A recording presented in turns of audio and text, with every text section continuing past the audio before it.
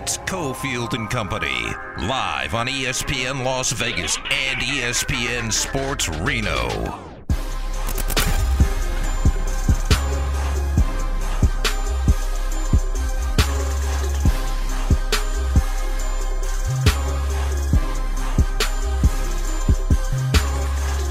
All right, here we go. 4 o'clock hour, ESPN Reno, ESPN Las Vegas. Ryan McKinnell is in as the company today. Once a company member, always a company member. He did a nice shout-out earlier to one of our P-Win listeners for years and years and years. That was very cool. Good way to open the show. Ari is here, steering the ship.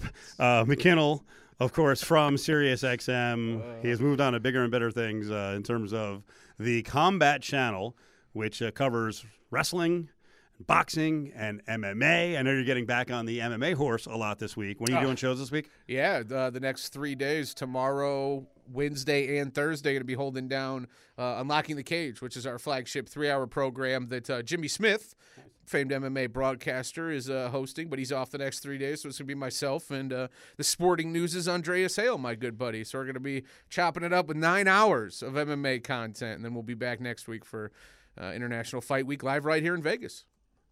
I like it. I like it too. Yeah, we'll get into the big setup here in Vegas for fight weeks. Really, UFC's got back-to-back cards, and then they've also got Slap going on the 7th. I have to get that. Off. That's a big week for you. The hot dog eating contest and Power Slap in just a span of a few days. I mean, you must be just my over favorite the moon. Sports. Yeah. When were you born?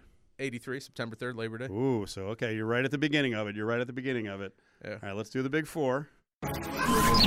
Battleborn Injury Lawyers presents The Big Four at 4. Number 4. So, I'm older than Ryan, so growing up, I used to hear, kids these days. That's what every generation does. No matter what generation you think was the glamour generation, they always heard from their parents, kids these days, right? Well, we had it tougher, you guys have it easy. It's always been that way, and it always will be that way, because as people get older, they get more jealous of people who are younger than them, and they're like, oh, it's just easier for you, and you're lazy, and you're not us. So I've really enjoyed the battle between, so I'm a Gen Xer, right? So that means you were born, I think it was 65 to 80. Yeah, I'm a millennial. And you're a millennial, but I've really enjoyed the boomers, older than me, trying to crap all over the millennials and the Gen Zers, right? Which is now starting to backfire on them because the Gen Zers can now vote. So there's going to be some revenge to be exacted. But I've enjoyed being out of the fray with Gen Xers. So now what I've seen is Gen Xers in my age group, again, 65 to 80, have started to puff out their chest about how tough they were growing up. And I'm like, yeah, I don't really want to be involved in this fight. Now you're bringing hatred upon all of us because you're bragging. Listen to this lady up on TikTok as, I guess someone asked her, hey, are you guys okay? Are you Gen Xers okay? She's like, are we okay? Do you know what you have today versus what we had? It's 2023. It is a cakewalk. We got like 900 TV channels and Prozac. We didn't have anti-bullying campaigns. Our parents bullied us. Our parents would leave us places all the time. They'd forget us at the store, and there's no way to get a hold of them. So you just have to sit there and hope they came back for you. The school had to take our pictures and fingerprint us in case we got kidnapped. We were like 30 years old when we were 12. Already smoking cigarettes, drinking our parents' liquor. We are older than Google. We spent 30 years taking a dump without a cell phone, and no one had to tell us not to eat laundry detergent. So yeah, I mean, we're okay. There you go. You were rolling your eyes.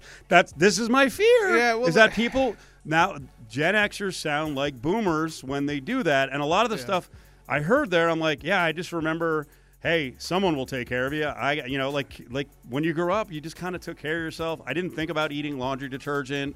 Yeah, you know what? Neither did this generation. Here's another thing. Here's another thing about boomers and Gen Xers is they don't know how to differentiate anything from what is news and what is clickbait. No one was eating laundry detergent. No one was eating Tide Pods. A few people did it on TikTok, and now it's defined an entire generation. They have no idea what they're talking about. Also, in terms of them being so tough, have you seen stadium fights? from boomers and Gen Xers? Have you seen the way they throw a punch? Have you seen the way they get worked and thrown down aisles of stairs by people who can actually throw a punch? Because we did grow up with the internet. We do have a little bit of base semblance of what we want and what we don't want. You guys are smart. I say it all the time. Man, and listen, you're very smart. I mean, I'm 39 years old. I got more gray in my beard than you do. You know what I mean? I went to Guardians of the Galaxy 3. This is a true story. Went to Guardians of the Galaxy 3. Matinee show. Go up to the counter. And the kid looks at me right in the face and goes, "Will this be a senior ticket?" Ooh. And I was so offended. He clearly read it across my face, and he gave me this summer job kid look. He's like, "Guy, I don't know what you want from me." And I was just like, sir, and I looked at him. I saw the ticket was $5.25, and I was like, "Absolutely, give me the ticket." Senior. My point is, I'm old. I've had those life scarring moments. I feel like I've been weathered the last few years, but I'm never gonna be that guy. Yeah. The youth always has it tough. The world is a tough place. It will always be tough. Yep. And the idea that technology makes it easier, I'm sorry, I don't subscribe to that.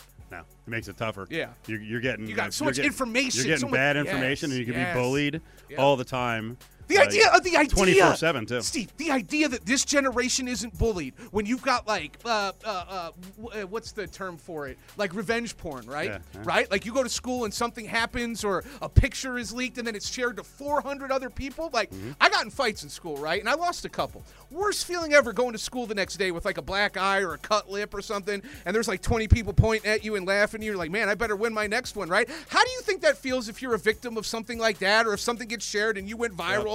And your whole, not only your whole school, but your whole region saw it. All of Las Vegas saw you get absolutely beat up or embarrassed or whatever. It's such a cop-out, man. I roll my eyes so hard at nonsense. So the like one this. that Gen Xers have been pairing with this, whole, hey, the 80s were tough and we were survivors, is this old commercial. It's actually a PSA. I don't know if you remember this, but thinking back, I'm like, wow, that was an interesting time. I wonder why they put this whole PSA together. Do you know where your children are? It's 10 p.m. Do you know where your children are? It's 10 p.m. Do you know where your children are? It's 10 p.m. Do you know where your children are? It's 10 p.m. Do you know where your children are? It's 10 p.m. Do you know where your children are? It's 10 p.m. Do you know where your children are? It really was. It was like a nightly time check. Like, hey, if you didn't pay attention, like it is late. Your kids are gone. We're saying abduction just running rampant. Like what are we doing? The message went from Cyndi Lauper to Grace Jones to Andy Warhol of like all the people who's like live responsibly. Then it eventually, I don't know if you could tell, there was Linda Carter, Wonder Woman. Then it went to Reggie. Reggie's in the Yankee locker room and he's concerned. And then Sammy Davis Jr. came in. He's like, come on, where are your kids? Life was so hard. You got so drunk because you had nothing to do you had to have PSAs to have you check on your kids at 10 o'clock at night. I was in bed by 9 o'clock, and I'm not even going to do back in my day. It's just, you were dumber back then. Let's just sum it up. We get better with each decade and with each generation. You're dumber than I was. I'm dumber than the next generation. And so goes this vicious cycle. Now, you're talking about the 80s. I don't know why this came up, but it did jog my memory. In terms of, in my day, you talk about slogans and ads, right? Jolt Cola, all the sugar and twice the caffeine. I saw that the other day, and I was like, oh, my God, I did drink that. Probably why I'm sitting here sweating, ranting, and losing my mind at 4 o'clock on a Monday. Number 3. No damage. No damage whatsoever. At all. One of the guys who came out of your era has been extremely productive. Everything he touches turns to gold. He's trying some tequila now, like a lot of celebrities are. Plus, Mark Wahlberg is a resident now of Vegas, of Nevada. So you're seeing him out a lot, and he's also part of this whole. What does that mean? Come on. What is it? Who gatekeeps Las Vegas more than you, Steve Cofield? We're really just going to let him have his Vegas card. He comes in, hands out some tequila, goes to the Palms, goes to the M. Kind of. Yes, that's kind of the way it works here. I mean, right? I mean, he is Mark Wahlberg. I mean, I'm not going to sit here. I'm not going to fight over is he really a Las Vegan, but he's doing it the right way. You are right about that. He's lobbying hard for studios to be built in 2 different spots in town, which we really haven't covered. We got to get to that because it ties into giving all the tax breaks and the public money to the A's. But I wanted to concentrate on the tequila thing. So he was out there at the Palms at their pool, and he's pouring his tequila. And I can't ever tell I like to try everything myself because I think there are so many drink snobs. Yeah. But when I was reading reviews of his tequila, everyone was really crapping on it. And I wonder. Another thing this generation does well, quality control. Are you sure? Oh, People know what they like, man. Oh, you're saying like Gen Z and connoisseurs. millennials are much more Food, nuanced. Alcohol. Okay. All right. The green medicine, whatever the case may be, right? I feel like each generation, again, gets better, gets more educated. You're right. I guess you guys are smarter, and Gen Z is smarter than you. I don't think of food or drink like this, and I should. This is about a $55 bottle of tequila. Is it Flecha Azul? The guy goes, I bought this with 2 other types, Añejo and something else, and it was described, this is Mark Wahlberg's tequila, it was described as an ultra-premium tequila filled with 150 years of history and heritage. And then the person goes, there's no citrus, no praline, no vanilla, no sandalwood, no baking spice. There's nothing ultra-premium. Ooh. Does this come along? When you start using descriptive words like that, I'm just going to take your word for it. You clearly know what you're talking about. The guy goes, does it come with a flavor packet? I'm like, it's not, I don't know. It's not like a $500 bottle of, I guess even those suck. I don't know. You wouldn't know. I read more about tequila, over the weeks, and I'm like, I don't know. People go crazy about this. They go crazy about bourbon. They go crazy about whiskeys. I don't know. I'm like, just give me a mid-level price one. I'm not going to buy it that often. And I'll sip it or shoot it. Like this person is like way too into it, but the celebrities, when they get into it, they get graded the hardest. Oh, sure. Like, don't just put your name on something and think you're going to make zillions. Sadly, they usually do. Oh, you've also lived in an era, and you come from a time, Steve Cope. I mean, you burned through your taste buds. You know what I mean? Ooh, you know maybe. what I mean? You're just. I tell you what. There's no feeling there. Even though it's getting bigger, my sniffer is not as sharp as it used to be. Yeah, everything's fading, man. The end is near. Darkness is closing in. Wow. Ooh, we got on quite the path here by getting on Millennials. I apologize. Number 2. You're very pro Marvel. You've told me over and over and over again, hey, you got to watch it in the right order, watch all the movies, whatever they're up to now, like 30, 31.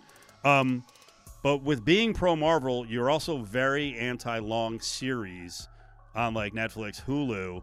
So now what do you do here? We got, as we found out from Caleb Herring on Friday, I'm so old that he kept saying Skrulls. Yeah. And I was like, I was like, what is this Skrulls show? And then I finally saw the spelling over the weekend. I'm like, oh, Skrulls. All right, so what do you do with Marvel in a long series? Are you mad? Are you going to watch it? Key word there being limited series, Steve. But you still have to watch like 6-8 episodes, right? Yeah, But it ends. But it's not exactly. Okay. It ends, and That's there's a your clear problem, beginning and end point. My issue with series, after Dexter, after certain shows, you know what I mean? They scar you. You spend 7-8 seasons, which ends being like a decade. Yeah, like a decade of your life. They kind of do. Yeah. I mean, it's insane. Like, I started this show when I was 17, and now I'm 27, and I've got a family, and the finale, leveled me. Brought so much anger and rage. Again, Dexter ended probably 10, 12 years ago, and I'm still... You still remember it. I still remember it. I don't forget that feeling of betrayal. Do you get into series so much that, like, you almost start... This is going to sound really weird. Like, I really get into series where when it ends, I'm like, oh, man, part of my life is gone. Like, I really got into the characters. Hey. Like I was almost on the show. Animal Kingdom. Yep. That was a great show that really held strong for the majority of its time. It was kind of a sleeper show, and that show ended By the way, another shout-out. Yeah. You know who loves Smurf? Hopefully everybody. Bill in Green Valley. Oh, man. He did. Love you, Bill. He freaking loved Yeah, because it was a great show. It was a great character. And he may have hated me, but the man knew quality. You know what I mean? And that's probably why he hated me. On the way back, I want to get into Skrulls because I watched the first episode. I'm going to keep up with all you young people. Seriously. Big 4 at 4. Let's go. We'll roll on here in Reno. It's all brought to you by Battleborn Injury Lawyers, 766-1400. It's Cofield and Company on ESPN Las Vegas and ESPN Sports Reno. Did you watch Marvel Skrulls? Did you watch it yet? I have watched the first episode, yeah. Okay, what'd you think? It was fun. Kind of felt like a bit Mission Impossible, James Bond inspired. You know what I mean? Kind of felt like they were trying to do like a bit of a espionage spy deal with it. But, I mean, come on. It's got Samuel L. Jackson playing Nick Fury. It's Sam Jackson. I mean, even if it wasn't Marvel and Nick Fury, you put Sam Jackson in a limited series, I'm going to watch. Where's the story from? Well, I mean, the comics. Yeah. But I mean, the Skrulls Like, and did you know about it? Oh, yeah, yeah. And I has mean, it been in other Marvels? Okay. Yeah, When? the Captain Marvel with. I don't know if I saw that one. Oh, what's her name? I don't know why her name's escaping me at the moment, but yeah, Captain Marvel. That was they were a focal point of that, and I feel like littered throughout the I think 23 films, whatever it was, Steve. The Skrulls were kind of like this alien race, like one of the Thors, I believe, had something to do with it. Okay, and their big thing is they can shapeshift. Yeah, yeah. Which, depending on who you talk to in the conspiracy world, a lot of folks out there think that the aliens are walking among us, Steve. Well, just saying. I mean, it's a concept that's been played out before, right? I mean, one of the greatest movies ever, and I don't know why I'm blanking on the name of it. What was the Piper movie? Oh, They Live. Yeah, They Absolutely. Live. It was great. Yeah, insanely right? classic. And you had to have the special glasses on to see Yep. the aliens. For real, everyone, if you haven't Sunglasses. seen They Live, John Carpenter's They Live. Yeah. I mean, that is It's a little cheesy, but it actually, when you watch it again, you're like, okay, this is pretty good. Oh, it holds up. Yeah. It's actually one of the movies that I feel like kind of began cheesy. People maybe it got like a rap because it had a pro wrestler as the lead or whatever the case may be. And then as time has gone on, it has only gotten stronger. The messaging, the sort of the art of it all. I mean, it really isn't a masterpiece. Interesting. I know you're also fired up for Indiana Jones. Oh, my God. Come on now. We're really doing this? What do you mean?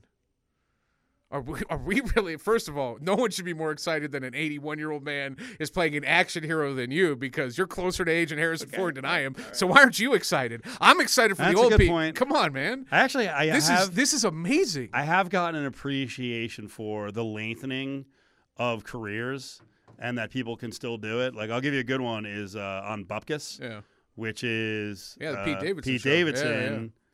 Joe Pesci's on there. Amazing. And he's like 80, and he's so good. He's in Pesci. In a comedic role. And I don't know if I sent you the details, but there is a show on Apple TV called Shrinking, and it's about a bunch of psychologists, I think. And Harrison Ford is in that, doing comedy at 81. I've heard it's and really good. He's really good. I've heard it's I mean, really the rest good. of the cast is good. They also brought back one of my favorites. Very risky move, though. They brought in Ted McGinley to be like the 7th person on the show. So Ted McGinley is the show killer for a lot of people because he was on Happy Days. He was the blonde, kind of streaky-haired guy who eventually was on Married with Children. Okay.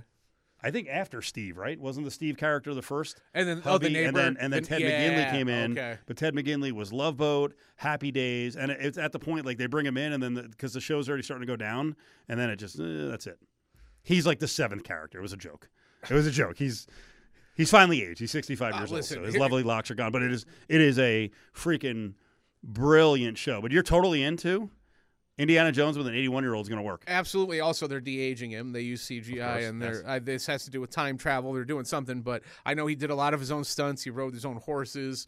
Listen, we are on the cusp of a generational shift with entertainment, movies, television, however you want to consume it, right? Where people are signing away, Steve, their likeness for life, right? They're signing it away because they know that artificial intelligence is on the horizon. They know that you're going to have these people. You're going to see their families are going to be able to approve, like, hey, exactly. Dad gets to play in a movie 30 years with from now, their voices, and we get the money. Right, with their voices, way. because you already see what AI can do. You're hearing Biggie rap to J. Cole songs, or I heard Arnold Schwarzenegger doing dialogue from Pulp Fiction. Like you don't think people are going to flip out if they're deceased celebrity movie star heroes are in movies, or they're going to rejoice? I can't predict what people are going to like or not like. I'm sure there will be a market for that going forward to hear an album from Drake, 60 years after he's dead with production from this new hot producer. My point is in the very near future, because he's 81 years old, Harrison Ford is going to be dead, right? And with that dies Indiana Jones, a franchise that I was born in 83. I think Raiders came out in 84.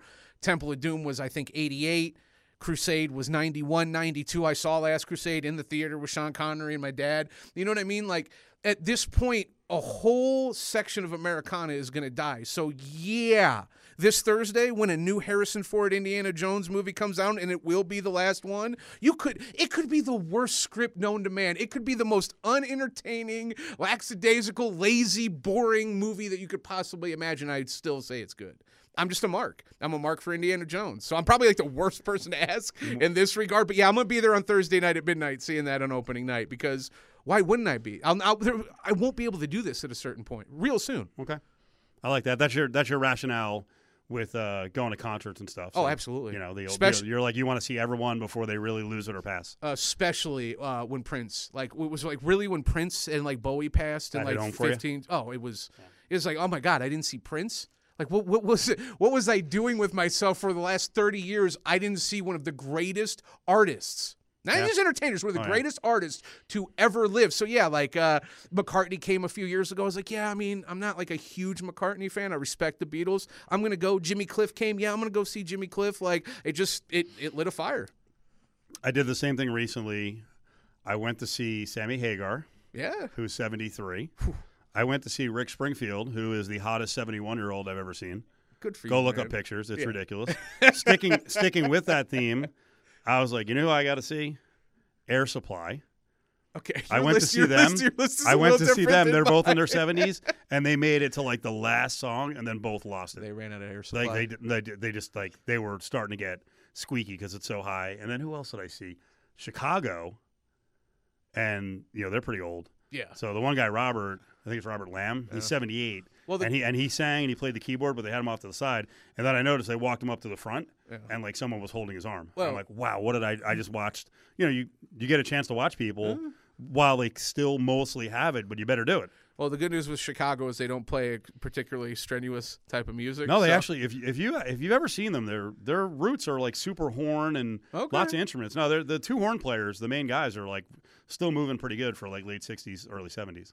All right. Like I said, the guy Robert's 78 years old. No Cetera. By the way, they have a new Cetera. They got a young Cetera. What? Is that Peter Cetera was one of their lead singers, okay. and there was a big rift, and they split up back in the 80s. Wow. Big Chicago fan. Wow. And so they got a young Cetera. He's 66. That's the young guy in the group. I'm like, he's not that young. My litmus test here for me is Metallica. They're nearing their 60s. Just had another, I believe, number one. You don't think they're going to try to go into the early 70s? They're going to go until they stop. They are, yeah. But they're just going to have to change their set list a little bit. The drummer Lars Ulrich said, we can't play Battery and Master of Puppets forever. I'll tell you, I've seen them 40 times since 95, maybe give or take a couple shows. I don't think they've sounded any better than they do right now. The drummers who are going like 65 to 75 years old are the most incredible thing ever. Yeah. Like, it's one thing to hope you still have your voice. Like, Axl Rose does not. Yeah. It's bad. Oh, really? You've heard him? I saw him on the very first show they did in Vegas. Their first show in 20 years. I was there then. It was so good. Axl had a broken leg that show. That's Dave Grohl gave him that Didn't they make throne. You wait until like 12:30? I went back. No, I went. Yeah, they did. Made you wait but all I night. went that night and bought tickets for Phoenix like 8 months later, and they were even better. Good? I've been really impressed by them. But talk about staying behind the kit and setting the pace for a band and doing their thing.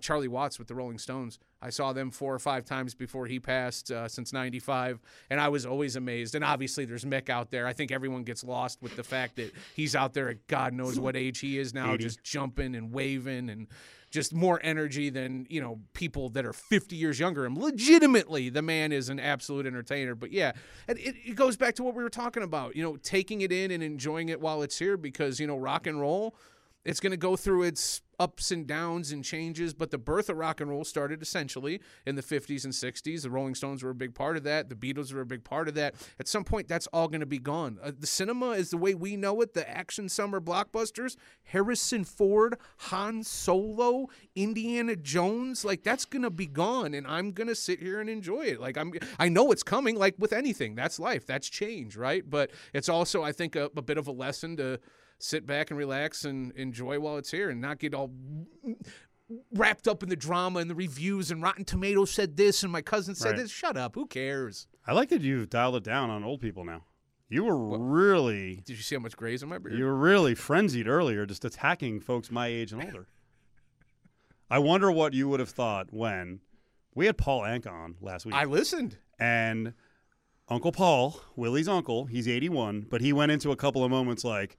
Back in my day, Vegas, and but he was talking about singers. The Rat Pack. So, like, you can go back in my day. But there was a little feel where I wonder if some people were like, "Oh man, he's doing back in my day." Well, they should shut up and appreciate the fact that Paul Anka is alive and talking and Very sharing sharp. stories Very from sharp. sharing stories from an era. Okay, damn Americana, which you can absolutely encompasses the world, actually. Paul Anka is a worldwide phenomenon. But here in this city, in Las Vegas, the stuff he's seen and the things he can talk about, the stories he can share, man, I was locked in for all of that. So we got tickets to the NBA Summer League. It's coming up July 7th to July 17th at the Thomas & Mack. You can grab your tickets at unlvtickets.com. We've got a 4-pack for Day 5, which is on July 11th. So caller 7 right now, 364-1100, 364-1100. Caller 7. Ari will hook you up with that 4-pack. You can also win tickets by going to register at lvsportsnetwork.com and potentially win a pair of tickets up on the website, and those will be in the Michelob Ultra Courtside Lounge. So how cool is that? So that'll be announced right before the Summer League kicks off, and we will get into some news later on. It does look like Wemby is very much committed to playing in the Summer League and showcasing himself. I know he just backed out of some responsibilities with the French national team. You know, the other guy we need to talk about later on is Chet Holmgren. It's funny how quickly things change. Or don't. Where he was the unicorn, and then a year later, it's like, 7 foot small forward. Oh, meet Mr. 7'5" small forward. It's Cofield and Company on ESPN Las Vegas and ESPN Sports Reno.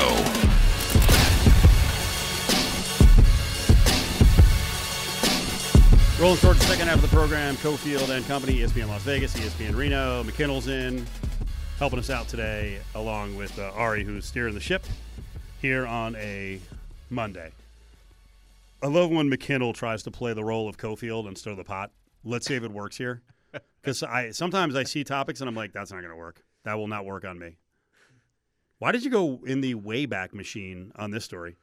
Well, it seems like there's a documentary out right now, a series on Netflix. It is centered around one of my favorite players in any sport, in any generation, in any era, Ken Griffey Jr. Mm-hmm. It's called Junior. Right. And apparently in the latest episode, it documented a story, which I'm sure in your Yankee fandom you have to be aware of on some level, right? Goes back to when Junior's dad, Senior, was obviously playing for the New York Yankees. Mm-hmm. And this was I believe, in 1982. I believe the year was. You're right, 81-82 area. Ken Griffey Sr. was with the Yankees. Yep. So was Craig Nettles. Third baseman. He's part of the story. Yep, absolutely. And apparently Junior was hanging out in the dugout, as kids of players do, right?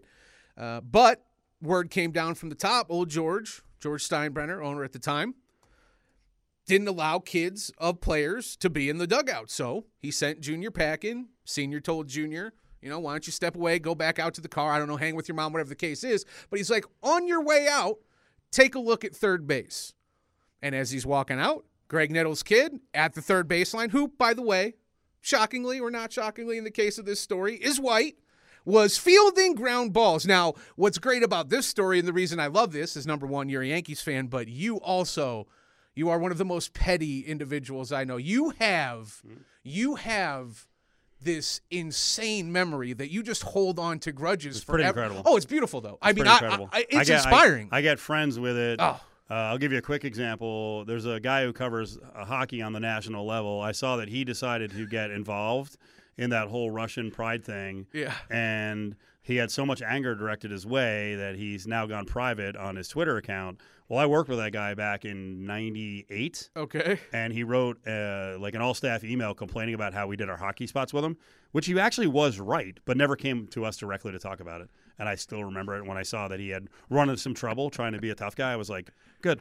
I just love that you have the time. You have the space. 24 years ago. Yeah, 20, and you're proud of it. See, Ari, you could see it look on his face. The listeners couldn't see the look on his face. Yeah, you lit up like a Christmas tree. You're like 24 years. Yeah, never take forget. that. Well, Griffey's got you beat. Junior's got you beat in this case because he remembers third base. 40, yeah, it's 41 years ago. Wow. Now, what's great is Junior has been on the record before. There was the All-Star game in '95 when he was signing autographs, and I believe he was a free agent the next year. And he was caught on video. Someone was asking, hey, we come to New York, and Griffey said, even if they were the last team on earth, the only baseball team that was, playing or they're fielding, I don't know how that would work, right? He's like, I would retire. So the pettiness, It is there in Griffey. It is probably, and listen, Jordan had a lot of great athletes have it. They have a long memory. Oh, yeah. It fuels them to a large. Jordan's Hall of Fame speech is the best ever. It's 10 people that wronged him. He's celebrated as the greatest athlete in the history of organized sports. And you're right, the 10 people, he was like, F you. Yeah, and they're all I'm gonna make my whole and they're all speech like about you 10. they're all like pre-NBA FUs too. It's all like high school assistant or like former bully or like ex-girlfriend that wronged him. It's like, dude, you are psychotic, but it's beautiful. It really does sort of lay the groundwork. Like, if you want to be great, you've got to be petty and demented. What else is a memory for? Like nice things? A celebration of life? Remembering birthdays and like neighbors' names? No. Do you know your neighbors' names? No. Me either. No. I know. You could go back 24 years ago to the NHL guy who wronged you. I actually do because we text back and forth with the lady who lives next to us. The lady. Yeah. What's her name? Linda. Okay. Yeah. Good, nice cover. There's other reasons I remember. I'll tell you during the break. This hour is brought to you by Battleborn Injury Lawyers offices in Reno and Henderson and Las Vegas. You can call from anywhere in the state. 766-1400, 775 in the north. It's Cofield and Company on ESPN Las Vegas and ESPN Sports Reno. Yeah, so on the Ken Griffey thing about the documentary that's out in the last couple of years and him hating the Yankees from a childhood experience with some with some dopey racist usher. Maybe that came straight down from Big George, and Big George was a racist. I don't know. It did, yeah. I don't know. His father, if his father kind of delivered it that way, like, hey, look out at third base, look at the two whites who are allowed to stay on the field. Yeah. And my young son, we're talking about Ken Griffey Jr. and Ken Griffey Sr. But would you have a problem if it came down from Big George? Of course. Okay. Yeah, of course. Would I believe it? Yeah, to a certain extent. I would hope as he got older, he got a little smarter. But he certainly had it out for Reggie Jackson and Dave Winfield for a long time. But but Reggie was a jerk. We're talking about the kid. We're talking about Junior. You're talking about the man who, took my fandom to. I'm a White Sox fan, but you're tripping if I didn't. Jay Buhner and Edgar Martinez and Ken Griffey. I enjoyed watching Jr. Ken Griffey, and I did the hat on backwards thing. He was a trendsetter there, and back in my day, we didn't wear the hat backwards. Best swing in the history of baseball. But I don't care what Ken Griffey thinks as a Yankee fan because I think Griffey was another one of those guys who was generally unhappy his entire career, just like Bonds. And Bonds maybe made himself a little bit happier by getting hopped up and trying to compete. I don't know that Griffey ever did that stuff. I think sons of Major League Baseball players can all be kind of different. I'm not making a brilliant statement there. I think some grow up and get crushed by the expectations, and then even when they surpass their dad, they're still unhappy. And I think Griffey was kind of like that. It didn't seem to me that Griffey was always like real joyful about playing, and then the way he orchestrated the exit from Seattle was kind of absurd. He wanted to play for his dad's own team, but he went to the Reds, who I don't think the Reds have really tried a whole lot, since the late '80s. So I don't know. He's a weird guy to me. I've never really been able to get a grasp on who Ken Griffey is. So I don't get mad that he had. There's a lot of people who are like that who grew up for some reason hating the Yankees. If his dad had a bad experience there, then you don't listen with your parents. They didn't hand anything down where they were like, hey, I don't like this, and you were like, I don't like this either. Sure. Oh, absolutely. Some things, Yeah, if they had an axe to grind, you're like, hey, that's my enemy too. Of course. But listen, to your point about Junior being a weird dude, you think about the end. As a White Sox fan, I was obviously a part of it, and I think there's a famous story about him falling asleep in between innings, and I think alcohol played into it towards the end, and he it's weird. For as great as he is and as great as he was, Griffey still, I know we're kind of moving on from the Yankees thing a little bit, I still think there's a large what-if factor with Griffey. You know what I mean? Like, had he not let it go there towards the end, had he been a little bit healthier, still obviously 500-600 home runs, everything that he was able to do. But he just always seemed kind of sullen. Yeah, he did.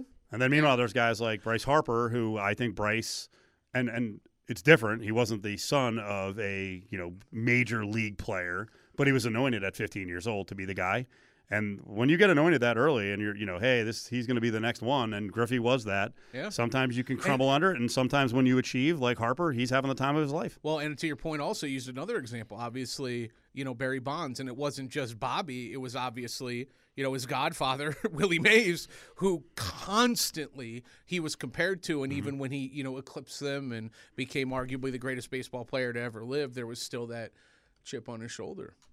Steph Curry is a guy who I think has reacted. His dad was a really good three-point marksman, and I think he's enjoyed surpassing his dad, and he's handled all the pressure, and he's mostly a pleasant guy. Again, he's going to be part of the match, which we're going to talk more about, Steph and Clay against Kelsey and Mahomes. That's coming up next hour. So I'm completely fascinated with what the Warriors did last week. So they clearly chose Draymond Green over Jordan Poole, which would suggest to me that there was a lot more of Jordan Poole where somehow they could justify him getting cold-cocked and knocked out. I don't know. It seems like a weird thing to me. It would seem to me to ruin the chemistry of a team. I think it took them down a little bit. Kerr admitted that it did hurt them this year, but they want Draymond Green back. I think Poole being out, and we're seeing all these other teams that might want Draymond, I think Draymond's going back to the Warriors. I think that's where he should be. Kerr wants him. Steph wants him. He's going to come back. He opted out of his deal. He's going to get more money and probably get a 3-year deal that's going to push him to like $33 million a year. They think it's worth it. And chemistry is everything. We talked about it earlier in the show. Curry very clearly the best player on the team, not just best player on the team, generational, greatest shooter to ever live. You build around that. Everyone knows their role. I think Clay is a bit of the wild card. He hasn't been the same, obviously, for a couple years. But, I mean, if there's anything that dynasties have taught us, throughout history, but specifically in the NBA, and I obviously lean on my history as a Bulls fan, you ride that until the absolute wheels have fallen off. And due respect to Jordan Poole, really good player, right? He didn't have anything to do with any of that. Not really. It was those three. It was Draymond, it was Clay, and it was Steph. That was the nucleus. You build around that, and until they prove that they are a non-factor, which I don't believe that at all, that they've proven that to be the case. I still think they're a dangerous team. I still think they can give Denver a run for their money if they meet in the playoffs, and they can have a good series, right? And I think without Draymond, I think a lot of that goes out the window. Obviously, a physical presence, an agitator, someone who can take and deflect the attention of a game or a series or whatever the case may be. He's not sexy, right, in the traditional sense of like a star we would expect. He's definitely, I feel like, an outlier in today's NBA, but that's even almost more of a reason to keep him in the fold and pick him over Jordan Poole. Oh, he's the bad guy. Yep. He's the glue guy. He's the enforcer. Tony Montada's told us. Yeah, he's the one who keeps everyone motivated. Now, the problem is he's not rock solid mentally, so sometimes he gets a little wacko.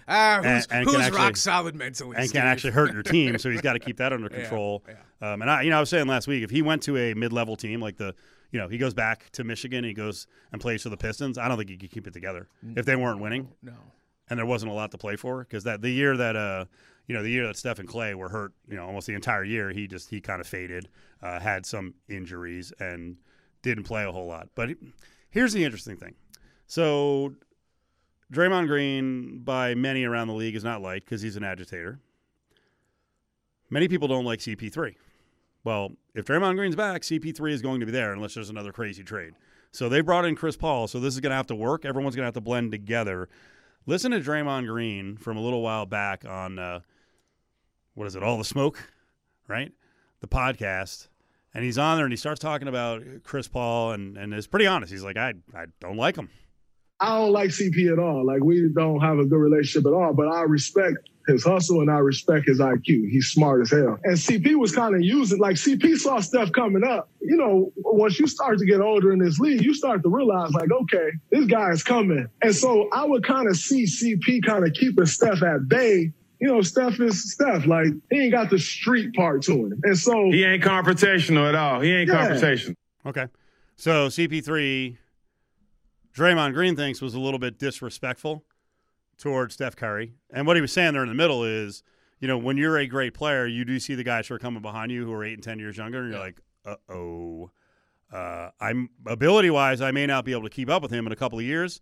So now there's got to be maybe some mental games and some intimidation that way. And Draymond Green said that bothered him, which is fascinating because I feel like that's Draymond's. Yeah, they're the same player. That's exactly. They're both annoying. They're both highly annoying. Chris Paul is an extremely annoying player. It's also not just the little elbows that he gives or the steps on the feet or whatever he might do. It's also the look on his face when he does it. Like, he's just a highly unlikable player. But Draymond used one word, and it's the only word that matters. It's respect. It's like, I don't like him, but I respect his acumen, his basketball IQ. I respect his work ethic, his mind. You'll figure it out. You'll figure it out because, listen, man, this is team sports.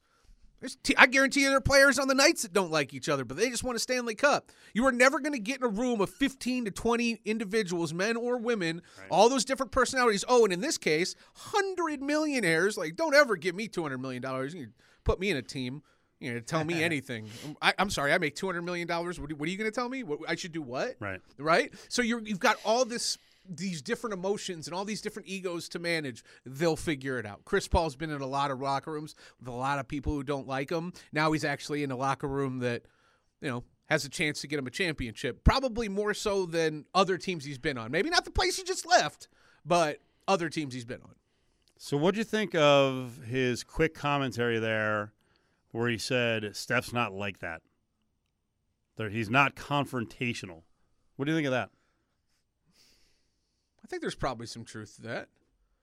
I think Steph does his talking with his shooting, right? That's why you see 7 feet beyond the, 3-point line, and he's draining buckets in people's face and doing his little shimmy. Like, that's his confrontation. That's his confrontation. He's like, yeah, you can punch me in the face, you can step on me, you can, hit me in the groin, you do a million different things to me. I'm not literally going to get back and do my Draymond. I'm not going to throw a punch. I'm not going to get physical with you. I'm just going to hit threes until you cry and you're sitting at home fishing in the summer. You know what I mean? How about linking it to the way Steph grew up? Like, he's not from the streets. Like me or Steven Jackson. Yeah, you're all worth millions of dollars. You can save that nonsense. No, I mean in terms of being confrontational. Yeah. I think there's people who are born wealthy who are confrontational. Christian I don't think it means you're the pussycat. Yeah, I don't think it. Yeah, I don't think one is indicative of the other. I think it's just how you are made and how you do. First of all, they're all highly competitive, right? They all snap back. They bite back. Yep. They all do. They just do it in their own ways. I don't think there's any truly timid players in high level sports, like cowards. That's because that's basically what Draymond said, right? Oh, he's a coward. He's soft. He doesn't get it like I get it. There's no man, one soft. You're all extremely driven and competitive. So CP3 is coming to the Warriors. We were just talking about Draymond Green on a podcast recently before the acquisition, talking to Steven Jackson and mentioning, hey, this is what I think of CP3. So now everyone's going to turn it into like they're not going to get along. They will get along, but I want you to listen to Draymond Green and the way he operates in the team structure and what he believes his job is to a certain extent. And I think you'll like this, as you always call me a troublemaker or a pot stirrer. Listen to Draymond. With me coming from where I come from and the way I grew up, I'm kind of watching like, yo, he kind of rock with you, Steph, but he kind of don't. He kind of keeping you at bay. I took it upon myself to try to create division there. Okay. I took it upon myself to create division there. So it's almost like, Steph, you need to hate him or else. Do you know how valuable that is? Don't be so nice to him. Hey, you know what? Just talking in Steph's ear. This might be. Don't you hate CP3? This might be. And Steph's like, why are you always talking about CP3 and how much I need to hate him? This might be a horrible comparison, but remember that pool game I referenced that you and I shot a couple weeks ago? Yes. Remember? There was someone in the bar that was upsetting me that wanted the table and yada yada yada, right? Yeah. And I went through, and they upset me, and I demolished them. I think I had 7 balls. It was boom, like, boom, boom, boom. Yeah, yep, everything was gone. Right. Now, then you and I did a best of 5, right? And you went up 2-0 on me, and you're like, what happened? I was like, well, I like you. So that was a problem. Like, so I told this story the other day that I watched you fend off a wanter of the table by destroying them, just making every shot, and then you were on my level after that, and I was like, maybe he was sandbagging the whole time just to hang out. No, I was just upset. You have to make an admission here on Las Vegas radio. Were you? I would never. Did you give me an easy touch just so we could stick around? I would never. I appreciate that. Yeah, no, Thanks, pal. No, I would never do that. I don't cheat, and I don't ever take it easy. Those are 2 things I don't do. I do everything to the best of my ability at all times because I don't. Yeah. That's what competition is, right? But those ingredients. You were a maniac. Yeah, awesome. Right. But I'm not always that way. Yeah. Right. Like I can go into something and I can be, if I'm not upset or agitated in a certain. Do we actually think Steph Curry needs motivation from Dr. Dre to go off on people? No, because that's what he's kind of suggesting. It is what I'm suggesting, but more from the standpoint that those players, that ingredient in a team, is absolutely needed. Oh, it is. And hey, how can we say so we don't know Steph without Draymond? Maybe Draymond's been that secret ingredient the entire time. They think he's worth it. They think he's worth the money. Chance to win 2 tickets right now. Alice in Chains. These are win them before you can buy them tickets. Alice in Chains, October 10th. Planet Hollywood. The tickets go on sale Thursday, June 29th at 10 a.m. Ticketmaster.com is where you can get them, but Ari's got a pair right now. 364-1100. Caller 7.